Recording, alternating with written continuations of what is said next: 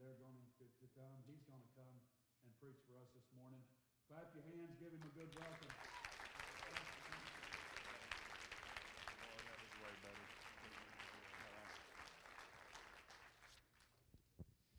Well, it's an honor and a privilege to be with you in service today.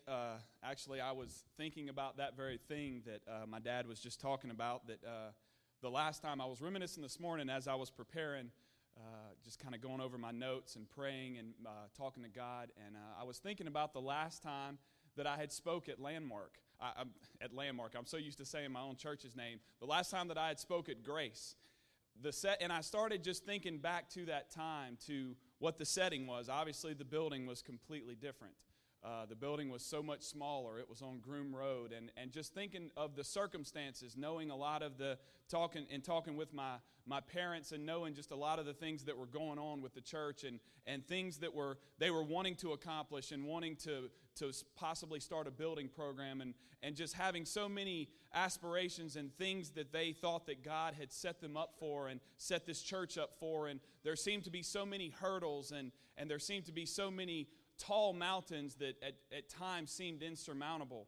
And so I think back to what the mindset was at that time, and then I'm standing here today, and I'm looking out over this congregation, looking at faces that I'm sad to say I don't even know who you are, but that's an awesome thing. That's an incredible thing, because God is doing a mighty work. I'm listening to an awesome praise and worship team that is incredible, that God is using. I'm seeing a work that God is doing. And you know what it tells me? It tells me that the scripture that says that nothing is impossible with God, it still rings true today. It lets me know that God is still on the throne. So if you are here today and you came with a need, it doesn't matter if it's a small need, if it's a huge need, that anything is possible with God. Nothing is too great. There is no mountain that is too tall, that is insurmountable for God. There is no storm that is too great, that He can't walk into your situation and into your circumstance and say, "Peace, be still." You can see the hand of God all over this church, and I'm so thankful. I'm thankful to see that God is moving in Baton Rouge. As my dad said, God is definitely moving in Lafayette and Landmark. God is blessing us. We have been blessed with an opportunity to be student pastor under Brother Langford, Brother and Sister Langford. They're awesome pastors, but very thankful to be here today, believing that God's going to do an awesome work. The presence of God has already been here in a mighty way. But I'm believing that God has something that He started, but He hadn't quite finished yet. So I encourage you today, open your hearts, open your minds, and let God do what He wants to do here today. Today I'm reading from 2 Samuel chapter 4, and I'm also going to read from 2 Samuel chapter 9. I want to say today, once again, I'm so honored and privileged, Cassie and I are, to be here today. Very honored that my dad would surrender his pulpit to allow me to speak. I don't take it lightly, and I'm thankful for this opportunity to be with my parents. I'm thankful to see Dave, my cousins. It's a family thing, I guess, going on up here, but I'm thankful to hear Brother Dave and Brother Merrill. I know that God is using them in an awesome way, and you guys are lucky to have those guys. You guys are lucky to have such an awesome ministerial team, pastoral staff, that is in tune with God and that is trying their best to follow the will of God for this church and this group of people.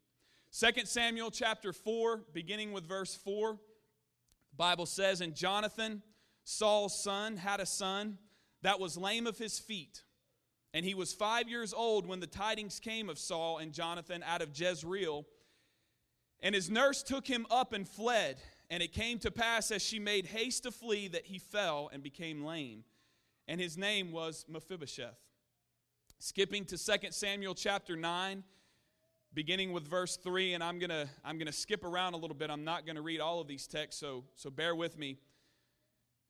In verse 3 of 2 Samuel chapter 9, skipping to the second part of the verse, the scripture setting here is that David is now king of Israel. Let me give you a quick background. David is now king of Israel, and he has called, if there are any people who remain who are of the lineage of Saul, who are of the family of Saul, are there anyone that remain out there in the kingdom of Israel? Bring them. And so he is speaking to a man named Ziba, who is a former servant of the house of Saul. So picking up in verse 3, the Bible says, "And Ziba said unto the king," that being David, "Jonathan hath yet a son, which is lame on his feet. And the king said unto him, Where is he? And Ziba said unto the king, Behold, he is in the house of Machir. Skipping to verse 5, Then King David sent and fetched him out of the house. And then skipping to verse 13 of chapter 9, So Mephibosheth dwelt in Jerusalem, for he did eat continually at the king's table. Today I have a confession to make before I give you my title. I would love to lay claim to this title and this seed thought, but unfortunately I stole it. I was a thief, and I stole it from a guy that y'all have heard preach a few times. I stole it from your pastor. My title today, but I believe that God has a word that he wants to deliver, and I pray that I can deliver that word and that lives will be touched here today. My title today is Born to Lose, but Born Again to Win. Born to lose, but born again to win. Bow your heads with me. God, we are so thankful for this opportunity to be here today. God, I'm thankful, Lord. I don't believe that it's just by chance that we happen to be here today, God, but I know that there's a divine purpose for why each and every individual is in this place. And I know, Lord, that you want to do a work here today. I know that you want to touch lives, that you want lives to be changed. People that came into this place with going through circumstances and going through trials, Lord, you want them to leave changed. You want them to leave a different person. So today I pray, Lord, that we would open our minds, that we would tear down strongholds and walls that may inhibit the moving of the Holy Ghost. And I pray, God, that your will would be accomplished here today. In the name of Jesus, let's give him a hand clap of praise as you're seated. Thank you, Jesus. Thank you, Jesus. For those of you who don't know me very well, again, as I said earlier, some of you here today I recognize, and a lot of you here today I don't recognize. So some of you here know me very well. There's a lot of family in here, that my family, that know me very well, probably better than I know myself. But a lot of you here today have not either have not met me or don't know me too well. So there's one little bit of information that I want to share with you that really, I don't want to say that it defines me just as a whole. I like to think that there's a little more to myself than this, but this is something that, given the right situation, you will see come out in me, and that is that I hate to lose. I hate to lose. I don't want to think of myself as a bad sport. I really don't, although I've probably teetered on that before. I've kind of like got close to that line and towed that line very closely, and I've tried to rein it in, especially now that I'm a youth pastor, and I know that I've got younger people watching me, and I've got to set an example. It's put the pressure on me to defy some of these feelings that come out in me. But nonetheless, I hate to lose. It doesn't matter what it is. It doesn't matter if I'm playing basketball, if I'm playing football, if I'm playing volleyball. In Lafayette, volleyball may not be a big thing to you, but we're serious about volleyball in Lafayette. If you ever come to our gym, you will see a volleyball game like you've never seen before. In fact, some of Dave got firsthand. They put together a team, and we played at a statewide youth rally in Tioga, and they saw firsthand how serious we get about volleyball. And I'm right there in the thick of things. I'm right in the middle of it. That's right down my alley as far as being competitive. But I'll take it a step further. It doesn't have to be sports. It doesn't have to be football or basketball or volleyball or whatever. But I don't know if anyone's ever heard of that little app that's called Words with Friends on the iPhone, okay? I take that one seriously, okay? Very serious about that. I don't like to lose, okay? I don't just play for fun, all right? I'm wanting to get the most points on every word. It's for real to me because I do not like to lose. And the list goes on and on and on of just no matter what it is, it's in my nature that I cannot stand to lose.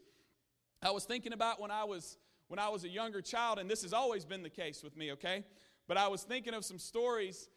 For those of you who don't know, Dave and Steve and myself go way back, okay? Way back. And we have so much history together, and we can get together and have not seen each other in 2 or 3 years and pick right back up where we left off and know the same inside jokes and all of the same stories. And we can say one word, and then all of us bust out laughing, and everyone standing around is like, what in the world are you talking about? But so I was thinking of some stories, and I remembered one story thinking about me being competitive and thinking about me never wanting to lose and always wanting to win. I can remember as teenagers, I would go to Dave and Steve's house, and we would decide, you know what, let's go play a game of basketball.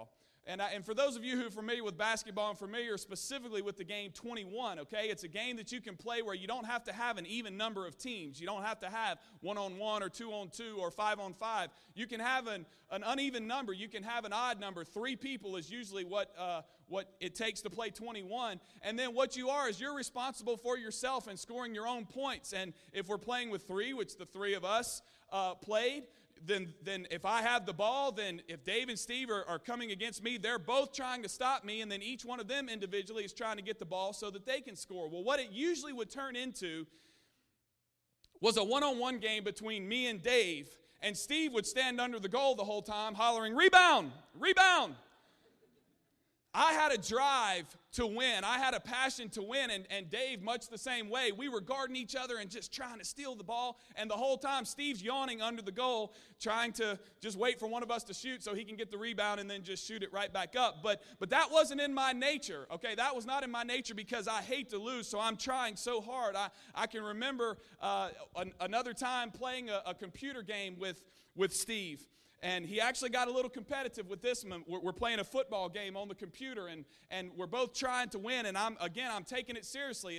I'm not just playing for fun. So we're playing this game, and it gets down to the fourth quarter, and there's just a few minutes left, and I'm up by a few points. And Steve at the last minute scores, and I can remember it's a running joke. In fact, we got together with Steve last night, and he reminded me of this story.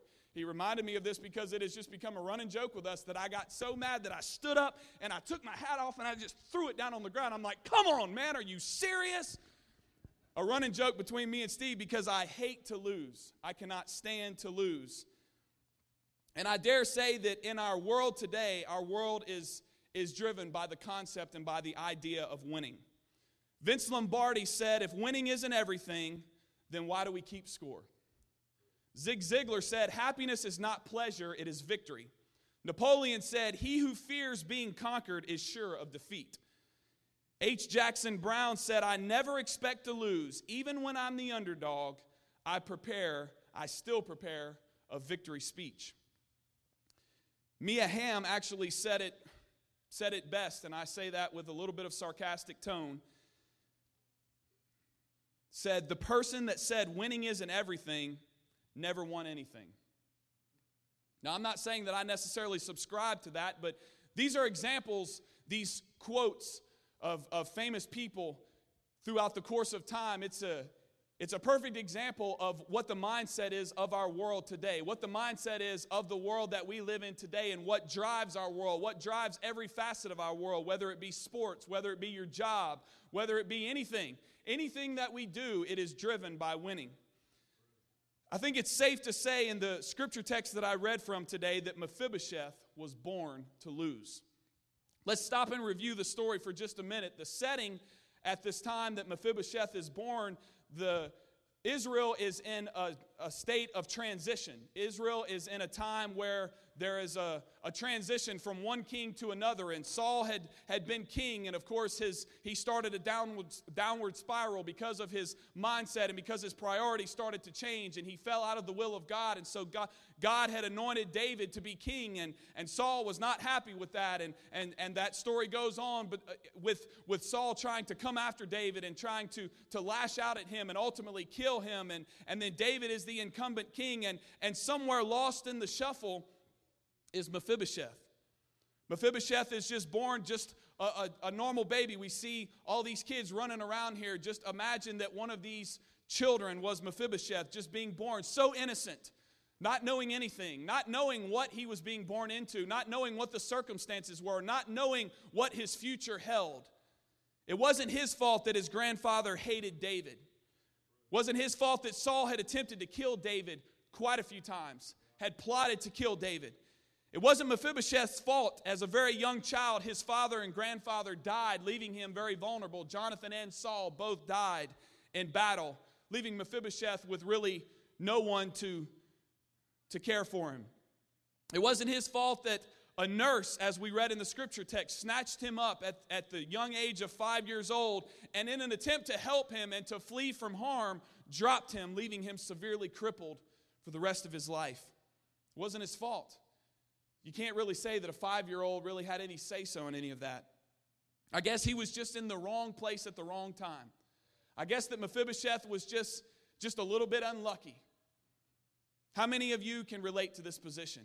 How many of you here today can say that you've been there before? How many of you here today can say that, I was trying to do right.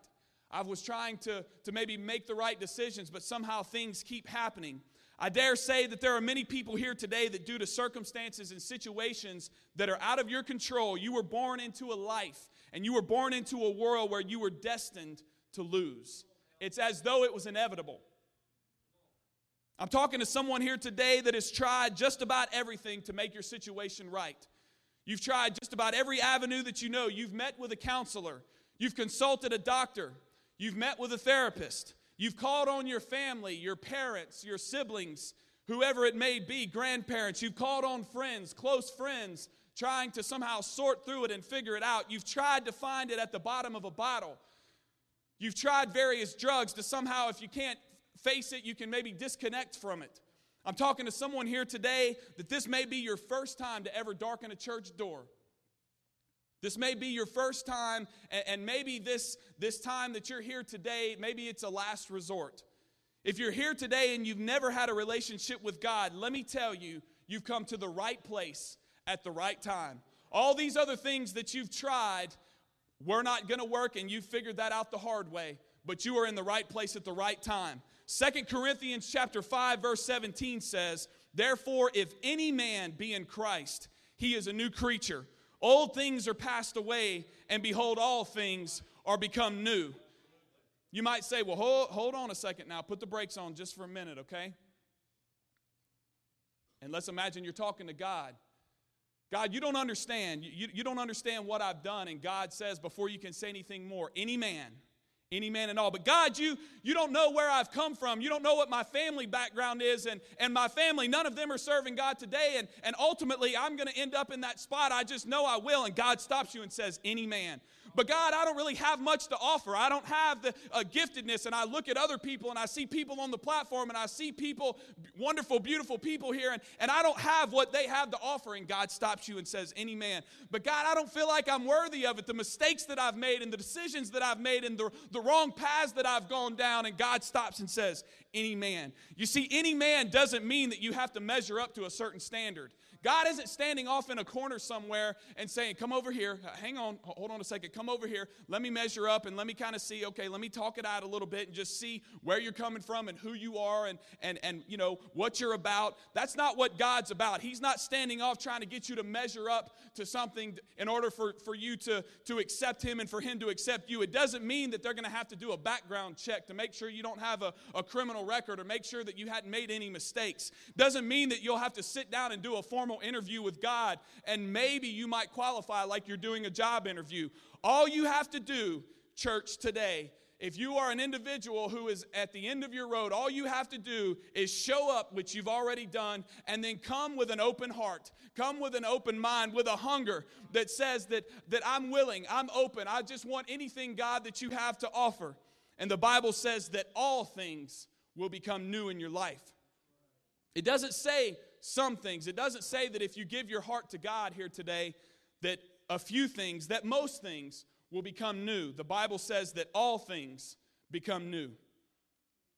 Let me tell you here today that when you've tried everything, when you've tried all that you can and you realize that every path that you have chose to go down somehow keeps ending abruptly and you finally get to a point where you see that yellow dead end sign and you realize I've tried this path and now it's not leading anywhere.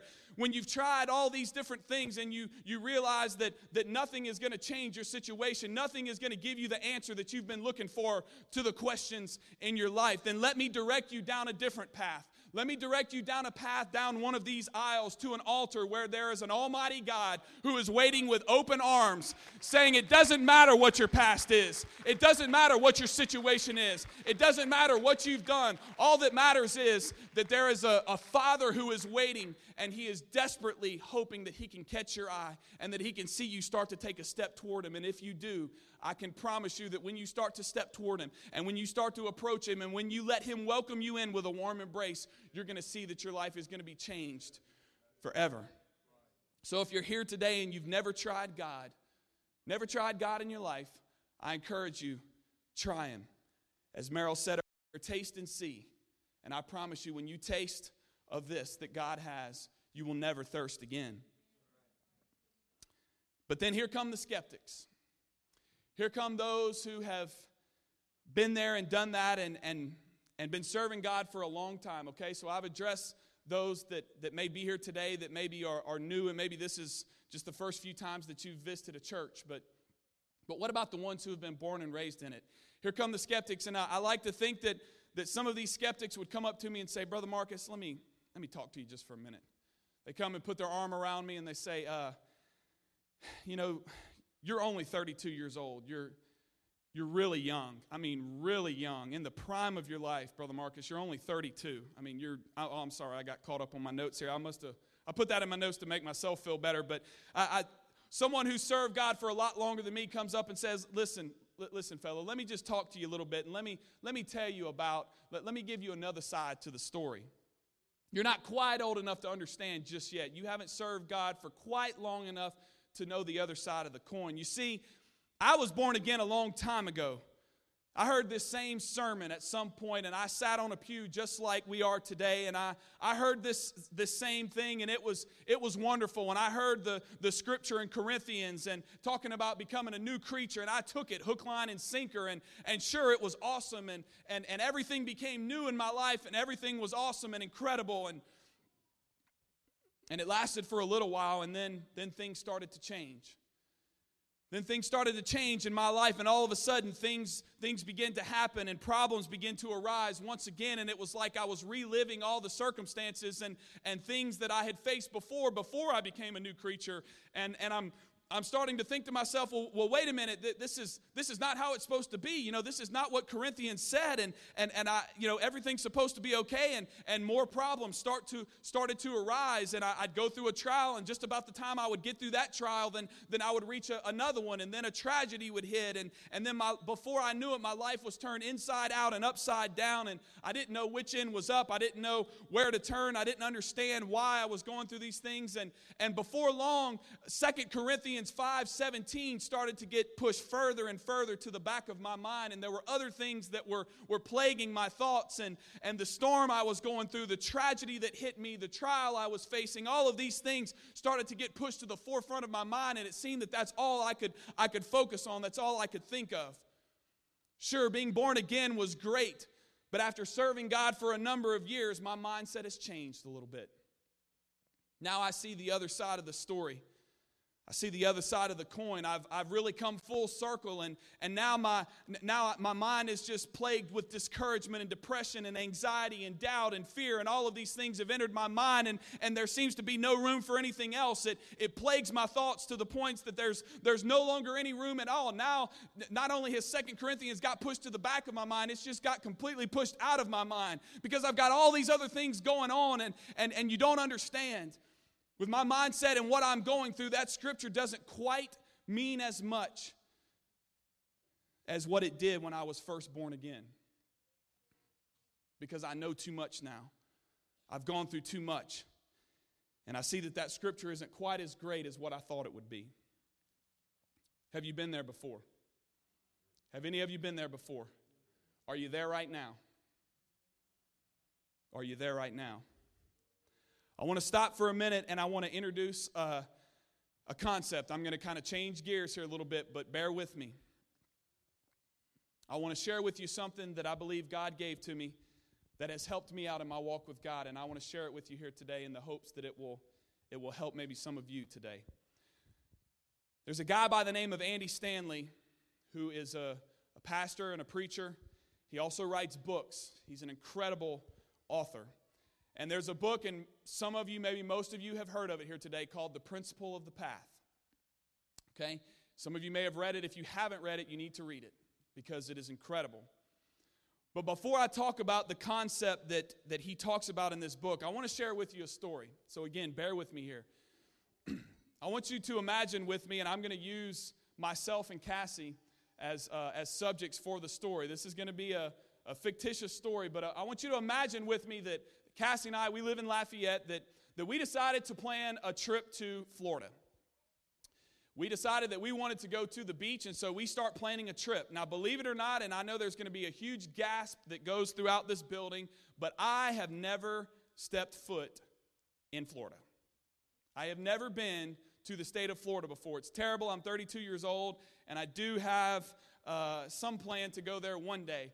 But let's imagine that Cassie and I are planning a trip, because we probably will at some point. So we start making our plans, as all of you do when you start making vacation plans. And you plan a date, first of all. You figure out when you can take off work, and you figure out, when, if Cassie's still in college, so you figure out when she doesn't have school, and maybe when she has a break, a spring break or a fall break or whatever. And so we start making all of these plans. Then once we figure out a date, then we have to figure out, okay, where are we going to stay? So we want to get a beach condo. We want to be as close to the beach as possible. And so we start making phone calls and finding out rates for rooms and all this kind of stuff. And we start making all of these plans. And once we get that reserved, then the next order of business is to start buying all the necessary things. We don't want to bring just one of our normal towels. We want to have big beach towels, and we have to go get sunblock, and we start, just making all these plans. And then as the time grows closer and closer to the date that we decide on, the anticipation grows greater and greater, and we're excited. We're going to Florida. I've never been to Florida before. I mean, I'm finally going to get the chance to go see what the beach looks like in Florida, and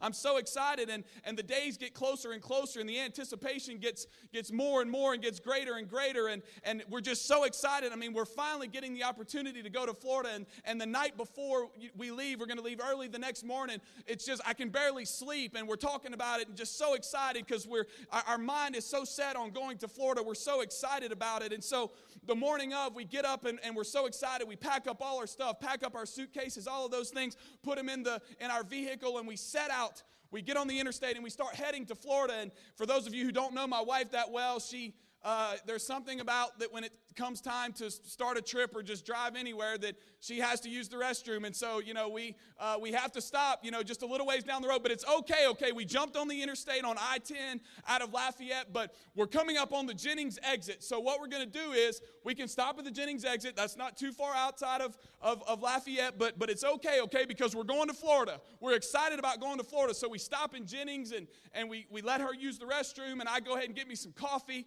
because it's really early that morning. We're really excited about it. So we jump back in our vehicle, head on down the road, jump on I-10, and so we head on down, and we're so excited. I mean, it's like it's right here. It's so close to us. And then we start to pass the Lake Charles, coming up on the loop and passing through Lake Charles, and it's like, oh, will it ever get here? Are we ever going to get to Florida? I mean, this is starting to get aggravating. I just wish we could speed up and just go 100 so we could just hurry up and get there. And finally we get through Lake Charles, and we cross the state line, and we're into Texas. And I mean, we're headed that way. And so then we pass through Beaumont, and my wife has to stop to use the restroom again. So we stop, and I get me some more coffee, but we're going to Florida. I'm so excited. I cannot wait to go to Florida. It's just the anticipation it's right there. And so then we pass through Beaumont, and we start getting close to Houston, and I mean, it's getting closer and closer. We're going to Florida. How many of you here today were starting to get really aggravated with that story? Starting to wonder, why did this guy get asked to preach? He's a little bit directionally challenged. You see, my mindset was that I wanted to go to Florida. My mindset was that I had a certain place that I wanted to be, that's all I could think about. That's all I could think about. That's all my mind could think about. Nothing else. There was no room in my mind except the fact that I wanted to go to Florida. I wasn't thinking about work. I wasn't thinking about anything else. I wasn't thinking about church. I wasn't thinking, all I knew was that I wanted to go to Florida. But there was a problem with that. There was a problem with my mindset wanting to go a place, but my direction pointed in a completely different way. When we're born into this world, we're born to lose. We're born into sin. We're shaping in iniquity. But then most of us here today, at some point in your life, found God. And at some point in your life, you had a life-changing experience, and you were born again. And as I said earlier, things were great for a while. Things were awesome, and God was blessing you. And then all of a sudden, things started to happen, and the wheels began to come off in your walk with God and in your life and in your relationship with God. And before long, all you could think about was your problems. Words like losing and defeat started to plague your mind to the point that it's all that you could think about, and it became your mindset. There was no room for anything else. It's all you could think about. All the encouraging scriptures and all of these things in the Bible seem to be a million miles away. 2 Corinthians seem to be a million miles away, and words like winning and victory had no place in your life and in your mind. But there's this concept called the principle of the path, which says that it's not your mindset that determines your destination, but it's your direction. It's where your life is pointed. That's what determines ultimately where you will end up. Even though my mindset was so dead set on going to Florida, I pointed myself in the wrong direction. I was pointed in a completely different direction, and so that's where I would end up. Well, here's the beauty of this concept, and I hope that you can get this here today. When we're born into this world, we're born to lose. But when we have a divine encounter with Jesus Christ, we are born again. We are made into a new creature, and all things become new. Okay, so you say, Marcus, get to the point. Okay, you're belaboring the point. Get to where you're going. Well, let me tell you the most important thing with this scripture that I believe becomes new. You see, when you're born again, God turns you and points you in a different direction than when you were headed before. He points you toward victory. He points you toward winning. And it's this new direction that determines where you will end up and not your mindset. Some of us have forgotten where God has pointed us, and when you came to God, however many years ago it may have been, you've forgotten where God pointed you to and how He turned your life around. But it's your direction that will determine your destination, not your mindset. Psalms 23 says, He leadeth me down the path of righteousness for His name's sake. What are you saying? I'm simply saying that it's time that some of us here today look the enemy eyeball to eyeball, face to face, and say that you have gone far enough, devil. That enough is enough. I've taken all that I can take. I don't understand why I'm going through the trial and the storm that I'm going through, but all I know is that I'm putting my trust and my faith in God. I know that when I gave my life to God, that He pointed me in a winning direction, and I know that He will see me through. It's time for some of us to curse doubt, curse fear out of your mind. It's time for some of us to take hold of discouragement and depression and disillusionment and all these things that plague our mind and rebuke them out of our mind. Let me tell you something here today. No one said the path would be an easy one. No one said that when God pointed you in a winning direction that it would be easy. Psalms 23 goes on to say, we could all quote it, Yea, though I walk through the valley of the shadow of death. So He's leading us down a path of righteousness, but wait, there's a valley. There's a valley to go through.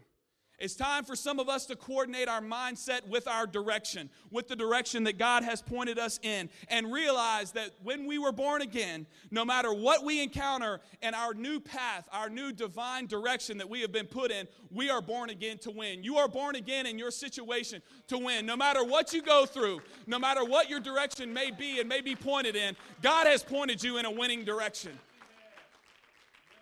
It's time for us to get our coordinates right. You know, I don't understand why Mephibosheth went through what he went through. I don't have any answers for that. Was he really a bad guy? Probably not. Are any of us a bad guy when we're born? I mean, when you're first born and you're a little kid, some kids can be a little more rowdy than others, but won't say any names, but are they really bad? No. They're just kids. Mephibosheth was the same way. There are certain questions like the story of Mephibosheth that are never going to be answered. They were never answered to him, and us reading it today, you're not going to find an answer for why it happened the way it did. It just happened that way. But let me tell you about the beauty of the story of Mephibosheth.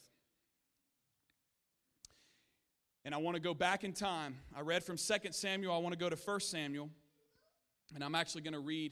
You don't have to put the scripture up. I'm going to read from a different version. I'm going to read from the Message version. 1 Samuel chapter 20. This is the beauty of the story of Mephibosheth. And when I read this, it did something to me. It did something to me to encourage me. The scripture setting is here, going back in time. Saul is still king.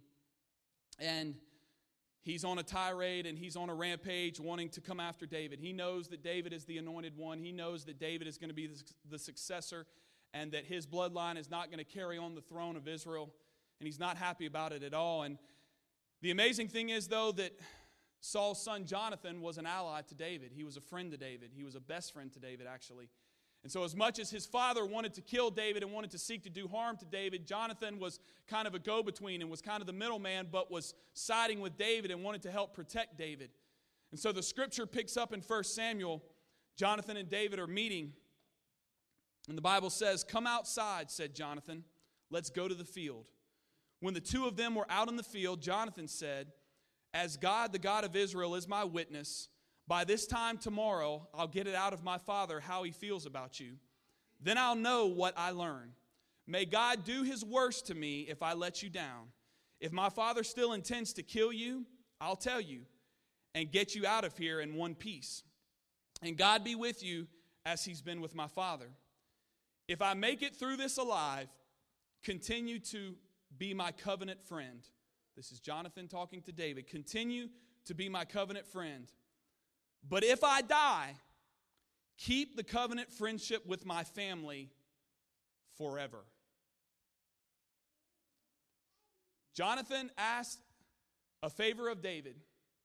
Jonathan knew what was going to take place. He knew what the will of God was. He was aware of it. Saul lived in denial and wanted to deny it, but Jonathan knew. I like to think that Jonathan knew what God's plan was. He understood what was going to take place in Israel. And Jonathan asked David, who he knew was destined to be king, make a covenant friendship. The covenant friendship that we have had, if I live, continue to be my friend. I'm asking you that.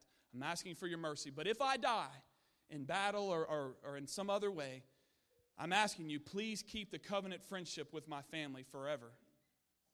You see, Mephibosheth, you may not understand why you were born into the situation that you were born into. Things may not have worked out exactly how you wanted them to, and if you had to pick a certain life, you wouldn't have picked the one that you were dealt. You don't understand why it is that you were born to lose, but Mephibosheth, if you can just wait just a minute, before you were born and before the nurse picked you up and dropped you, and before you started running, and before you felt like you were living in exile because you were a direct descendant of a family who hated another family who is now the Lord and King over Israel, before all these things happened, and before your life became turned upside down, Mephibosheth, there was a promise that was made. Before you were even born, there was a promise that was made. And in spite of everything that happened to you from the time you were born, there will come a point in time in your life when your direction is going to be turned. Things may have not seemed to fall into place, and things may have seemed to happen that just one bad thing right after another. But there is going to come a point in time, Mephibosheth. You don't know it yet. You don't realize it yet. It hasn't quite set in. But there's going to come a point in time where your direction is going to be turned, and you will find yourself being welcomed by the king. You will find yourself being welcomed by a king and it's not just a one-time invitation. If we go back to the scripture, the Bible says, "So Mephibosheth dwelt in Jerusalem, for he did eat continually at the king's table," over and over and over again. This was not just a one-time offer. Well, come hang out at my house and we can be okay friends, and then that's it, and you don't hear from him again. No, Mephibosheth, you are going to be welcomed into the king's palace and to dine at the king's table continually over and over and over and over again. I'm telling you here today, if you have not tried God, I'm telling you today that you need to try God. But if you are here today and you did try God and you have said yes to God so many years ago, and things seem to be happening in your life and you can't understand why, let me tell you why you were born again. Acts 2:38 tells us what we have to do to be born again. But Acts 2:39 says, "For the promise is unto you," and not just to you, but to your children. And not just to your children, but to anyone who is afar off. It means your coworker. It means someone who is completely unaware that there's a God that even exists. The promise is unto them. There was a promise that was made before you were born, before your children were born, before anyone that you know was born. There was a promise that you could be born again and that your life and your direction could be turned around to win. Before you were born to lose, there was a promise, and it's still available today. As we stand, the musicians can come.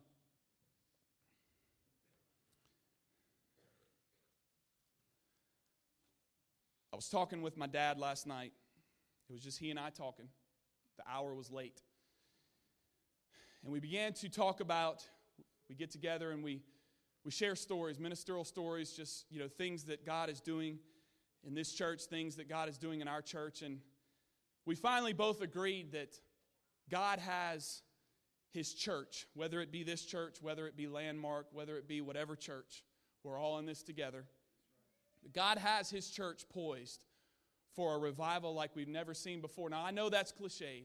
I know that we've heard that, and you heard it when you were a kid or whatever, but it's true. You can see the handiwork of God, as I said. You can see God moving, and you can just feel this anticipation, and God is setting us up for something awesome. God is setting us up. I could sit here and tell you story after story of how God is working in Lafayette and how God is working in our youth group. We've got a youth group right now of 20 or 25 kids, and probably over half of them have never had any history in church whatsoever. They know nothing about God, but they are hungry, and they are here service after service, Sunday after Sunday, Wednesday after Wednesday, youth event after youth event. They're here, they're hungry. They don't know what to do. They don't know how to act.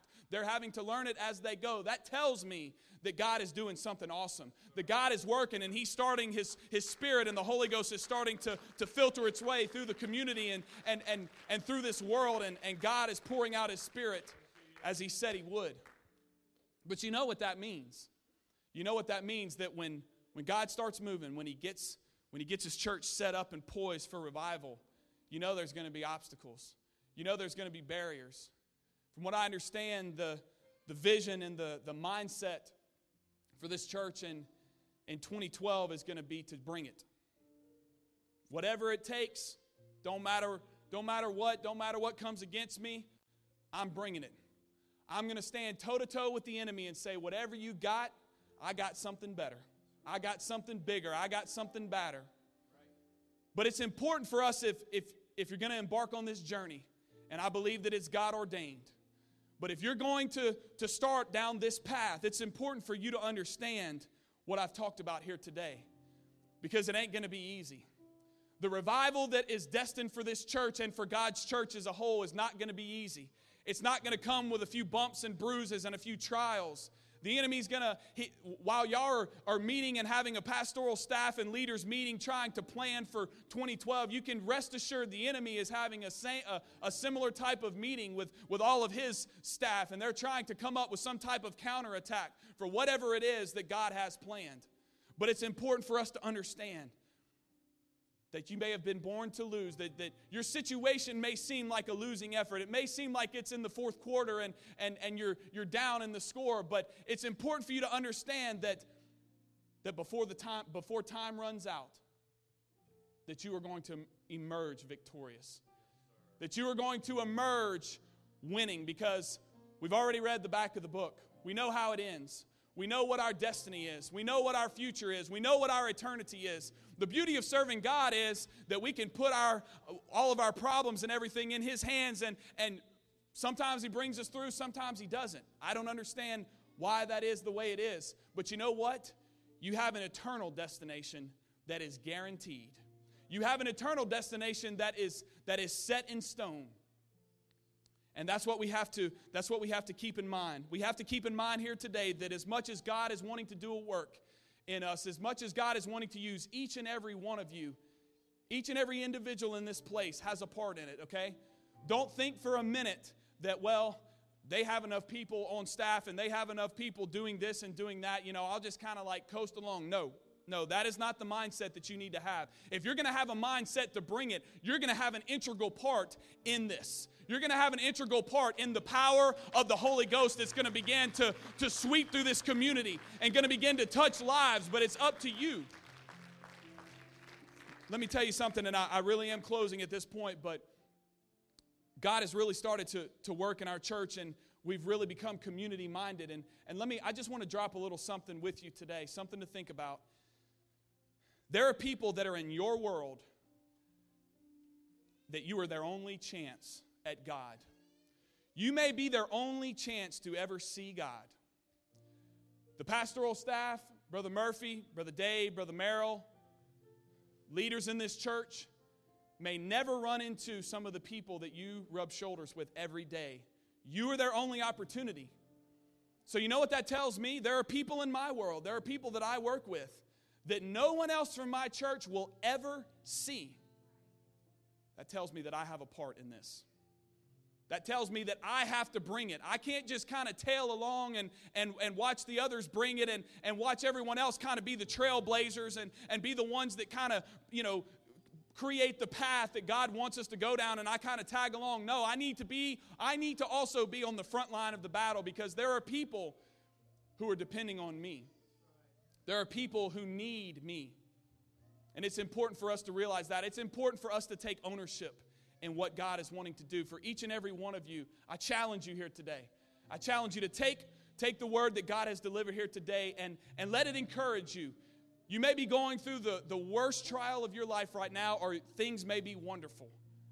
But store it away, because I can promise you it's going to be encouraging to you at some point. And it's going to let you have a counterpunch when the enemy comes with his punch trying to knock you off the path that God wants you to go down, and that God wants this church to go down to have mighty revival. I'm going to ask the church as a whole if we would come to the front. If you feel comfortable to, I'm going to ask us all to come down around the front. I believe that God still has something that He wants to do in this place. There was an awesome presence of God that was here, and I believe that God's not finished. He started a work, but He's not quite done. I'm thankful for this opportunity.